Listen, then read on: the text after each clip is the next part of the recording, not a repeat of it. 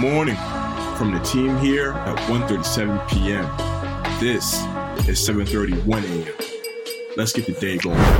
Good morning. Happy Friday, everybody. It is July 16th. The day's finally here. We gotta just start by saying Space Jam 2, Space Jam: A New Legacy is out today. As of now, I haven't gotten a chance to go to the theater yet, but I am going to be making an effort to see it this weekend. I've been excited since my childhood, so I'm excited to go watch it. Elton, what about you, man? Man, I'm just hyped for the soundtrack. The first Space Jam soundtrack was amazing, and this one is just as good. So yeah, music-wise, I'm excited.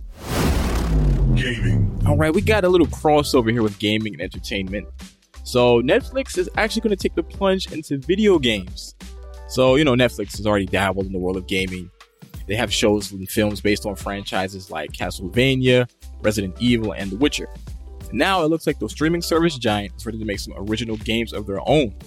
So yesterday, reports came out about Netflix bringing a former Electronic Arts and Facebook executive into the fold to lead its expansion into the world of video games. That new hire is named Mike Verdu, who now owns the title of Netflix's Vice President of Game Development. Bloomberg spoke to someone close to the situation, who noted that the idea is to offer video games on Netflix's streaming platform within the next year or so. All right, in the world of video game fan events, we have QuakeCon, which is coming next month. So the annual QuakeCon fan celebration is coming our way in August. This upcoming multi-day event will be an all-digital affair and run from Thursday, August the 19th to Saturday, August the 21st. QuakeCon will probably feature a lot of live streams that will feature new and existing Bethesda games like Deathloop, Doom Eternal, and The Elder Scrolls Online. Also, QuakeCon will feature some tournaments and some charity fundraising, giveaways, and so much more for the viewing audience. All right, let's talk some Pocket Monsters. So the latest entry in the ongoing Pokemon series is on its way to the Nintendo Switch much sooner than expected. This new game is called Pokemon Unite. It's a battle arena mode gameplay style that's reminiscent of League of Legends. It's coming out on Wednesday, July the 21st. So it's a free-to-play game, and it focuses on 2 teams of 5 players fighting against each other with Pokemon, trying to take control over multiple points spread out across a wide map. By the way, if you log into the game before Tuesday, August 31st, you'll get your hands for free on the electric-type Pokemon Zeraora. Alright, for this next bit of gaming info, it's going to blow your mind when you hear this. So you guys know Steam, right? The PC gaming digital storefront. So they just announced its very own all-in-one portable PC games hardware. This device is known as the Steam Deck, which is set to launch this December and come in 3 different console variations. There's going to be 3 of them. So you have the 64GB one, which costs $399, the 256GB one, which costs $529, and the 512GB one, which costs $649. For Steam users that want to play the Steam library PC games on the go, this is the device that'll let you do it. And by the way, if you want to play them on your TV, you can. The Steam Deck actually comes with its very own Nintendo Switch-like dock. All right, Charlie, what's going on in the world of music? Hip-hop. Pop Smoke's second posthumous album dropped late last night. It's out now, and we know some of the major features on the project. His first posthumous album came out earlier this year. Shoot for the Stars, Aim for the Moon was a banger. A lot of people still view it as one of the best hip-hop records of the year so far. And now the follow-up, which is called Faith, is out right now and has a pretty crazy lineup of features. I haven't gotten to listen to it yet, but I'm going to make sure to listen today. But I just saw some of these crazy features. Kanye's on it, Pusha T, Rick Ross, The Dream, Future, and Chris Brown are all featured on it. And as always, we just want to send a rest in peace to the young King Pop Smoke. Crazy that even after his very untimely death, he is still putting out really incredible records. It is a testament to how incredible of an artist he was. We got some news about Jay-Z's Made in America festival and a couple of other major acts that got added to the roster. For those who don't know, the music festival is going to happen Saturday, September 4th and Sunday the 5th, and it'll take place at Philly's Benjamin Franklin Parkway. Some of the event's performers that had already been finalized were names like Lil Baby, Justin Bieber, Doja Cat, and Megan Thee Stallion are going to be on the lineup, and then a couple more names were announced yesterday.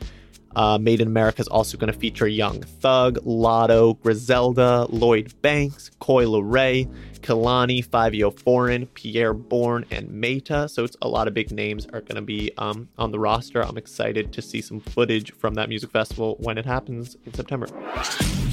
Sports.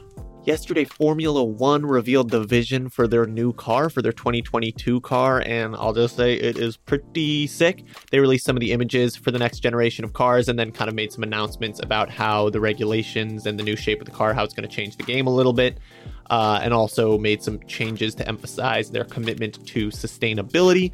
The cars are going to be moving to E10, the fuel, which is just a more sustainable fuel than what they've been using. And then also the bigger takeaway is the new shape of the car, which is intended to reduce the turbulence right behind the car, which is called dirty air.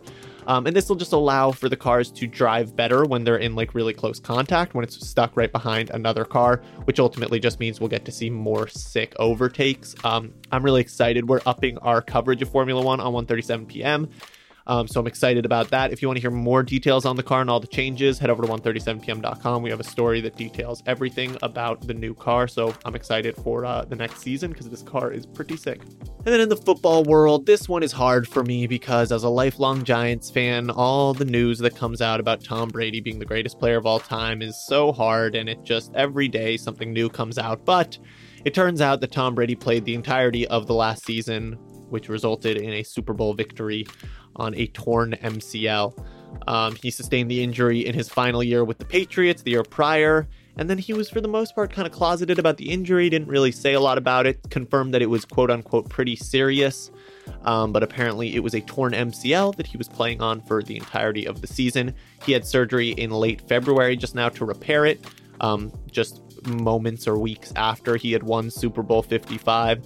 So last year was Tom Brady while significantly injured. So we'll see what happens this year now that he has been recovering and recovering from the surgery over the past few months. So we'll see this next year. We'll finally get to see Tom Brady with a more recovered injury, and he's able to win a Super Bowl with a major injury. So we'll see. All right, Charlie, good looking out on all the sports info. And guys, once again, that is the end of today's episode. For more details on these stories and so much more, make sure you hit up 137pm.com or follow 137pm on all our social media platforms. We'll be back once again tomorrow. And as always, guys, remember to stay curious.